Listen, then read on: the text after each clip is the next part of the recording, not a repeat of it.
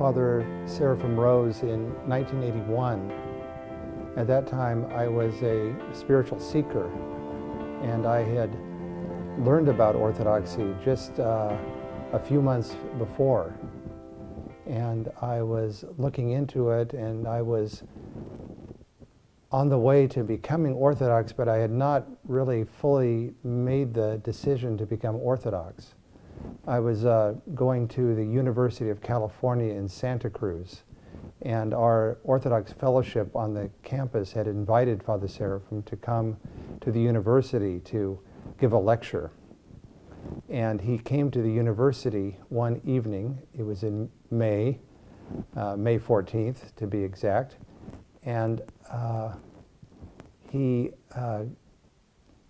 arrived that evening and got out of his beat-up old pickup truck and was in his old worn reasa and greeted me with a Paschal greeting, and with his old work boots, with his long robe, and walked with me and the other students through the campus, and I felt like I was walking with a man who had walked out of ancient 4th century Egyptian desert. But the impression that I had from Father Seraphim that evening when he gave his lecture and he was with us was one who was really the wisest person that I had ever met in my life. He had a spiritual wisdom, and I felt the grace of God in him, and I felt that he was, although I couldn't really put it in words at that time because as I said, I had only recently learned about Orthodoxy, I felt that he was one who had really died to himself. He didn't really have anything of himself. He had really given everything to Christ and died to the world. And he had given everything to the service of the church. And that very day, that very evening, I made the decision to become an Orthodox Christian. So Father Seraphim influenced my life more than any person that I ever met. And so that set me on the path to become Orthodox. And that evening he invited me to our monastery, the St. Herman of Alaska Monastery in Platina, California, the mountains of Northern California. And so I continued going there for the next year and a half, was eventually baptized there, and then a year after I was baptized, which was at the time of Father Seraphim's repose, a year and a half after I met him, I became a novice with our brotherhood, and I've been in the monastic brotherhood ever since. Well, Father Seraphim was my guide as I was, and my spiritual father as I prepared to become Orthodox. I became a catechumen at the monastery during my first visit, and then I would come to the monastery as often as I could when I was a college student. We would talk. We would either I would go to his cell and we would talk, or we would talk at the monastery or take a walk. I always felt this great compassion from him, great care and love. But he was a man of few words. He would listen to me, and then he would wait and just say exactly what was needed, and say just a few words that would just sink into my heart and would be something that I would remember and carry with me. Then, as I said, I went, I knew him for a year and a half, and then I went to the monastery in 1982 to be baptized by him. And he was to be my godfather. But at that time he got sick and was put in the hospital. So while he was in the hospital, I was baptized. And then when I came back to the hospital, and I came into the hospital room, I was in my white robe, my white baptismal robe, and Father Seraphim could not speak because he was suffering so much. He had the mask on his face, the oxygen mask, and he was actually tied to the bed because he was in such pain. But he recognized me with my baptismal robe, and even in the midst of his pain and suffering, and although he couldn't speak, he smiled and squeezed my hand. So it was very meaningful to me that he was able to see me as a newly illumined Orthodox Christian. And then he died soon afterwards. But I was there during this whole time of his suffering, and I could see the great faith with which he endured that suffering. And he would be lying there. As I said, he couldn't speak. He had tubes in him and tubes in his arm.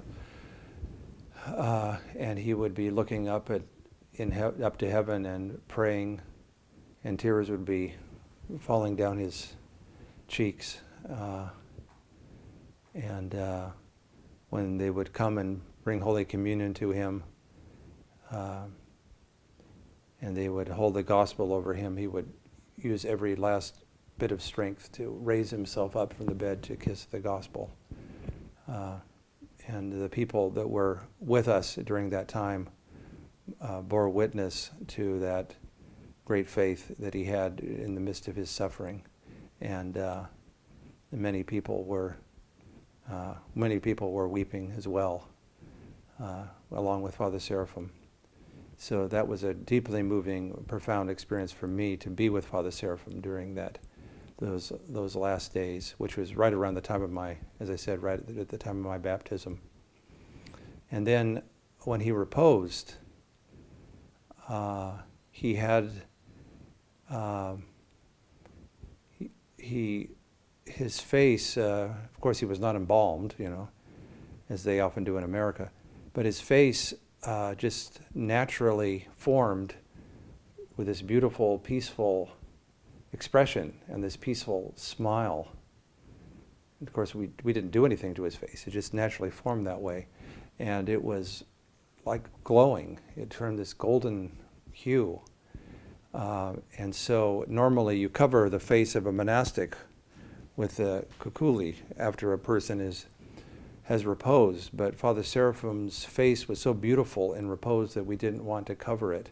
So we took him up to the monastic monastery church. We had him in the coffin, and he just lay there with that peaceful expression, and people just felt the grace coming from the coffin. And little children who had never seen a dead body before were not only were they not afraid, but they didn't even want to leave the coffin. They just wanted to stand next to Father Seraphim. So you could see the holiness of his life was manifested in his repose. And his body remained like that during the whole 3 days before his burial. So I went through that whole experience around his repose, and then a year later I joined the Brotherhood. The pilgrims who come to the monastery today, most, if not all of them, view Father Seraphim as a righteous man, a holy man. Most of them come and seek Father Seraphim's intercessions. There are many accounts of Father Seraphim's heavenly intercession since his repose, accounts of his miracles that have been performed through his prayers. Some people have seen him in dreams. Some people have seen him in waking visions. Some people have been healed of illnesses through his prayers. So there are many accounts of that he's found favor with God and has reached the heavenly kingdom that he longed for so deeply. And so people do come to his grave and and venerate him from all over the world. Well, there are several miracles that I could recount. One was published in one of the later editions of Father Seraphim's Life and Works. There is a man who was a Pentecostal living in Alaska, on the island of Kodiak, Alaska, which is where the first Russian mission came originally. Orthodox mission came to America. And he was living there in, I don't know, I think about at least 10 years ago. And he was there with his wife and little child. And he was working with a group of young people who were Native Americans, Aleuts, on the island where, at this time he was with a camp, on the island where St. Herman was. And he had this miraculous experience of St. Herman. And as a Pentecostal, he really didn't know what to make of that, but he didn't pay too much attention because he was a Pentecostal, and he thought, well, God, there's, God can show himself in various ways. And then he, when he was living in Kodiak, he had a dream at night. And in that dream, this monk appeared. And he knew it was an Orthodox monk because there were some Orthodox people living around Kodiak Island. And this monk in the dream had what we know in the Orthodox Church to be an epitrachelion, a priestly epitrachelion. But this man, being a Pentecostal, he thought it was what he called a Hebrew prayer shawl. And so this monk came up to him with this so-called Hebrew prayer shawl, and he put it over him. And this man, his name was Aram. That was this man's name before. So he put this Hebrew prayer shawl over this Aram, and when this happened, this man was so touched by the grace that and the love that was coming from this monk, and the compassion, that he started to weep. And then this monk said to him, "You will become Orthodox, and you will be a priest." And then this man Aram, he looked at Father Seraphim and said, "Well, I have to wear one of those funny hats."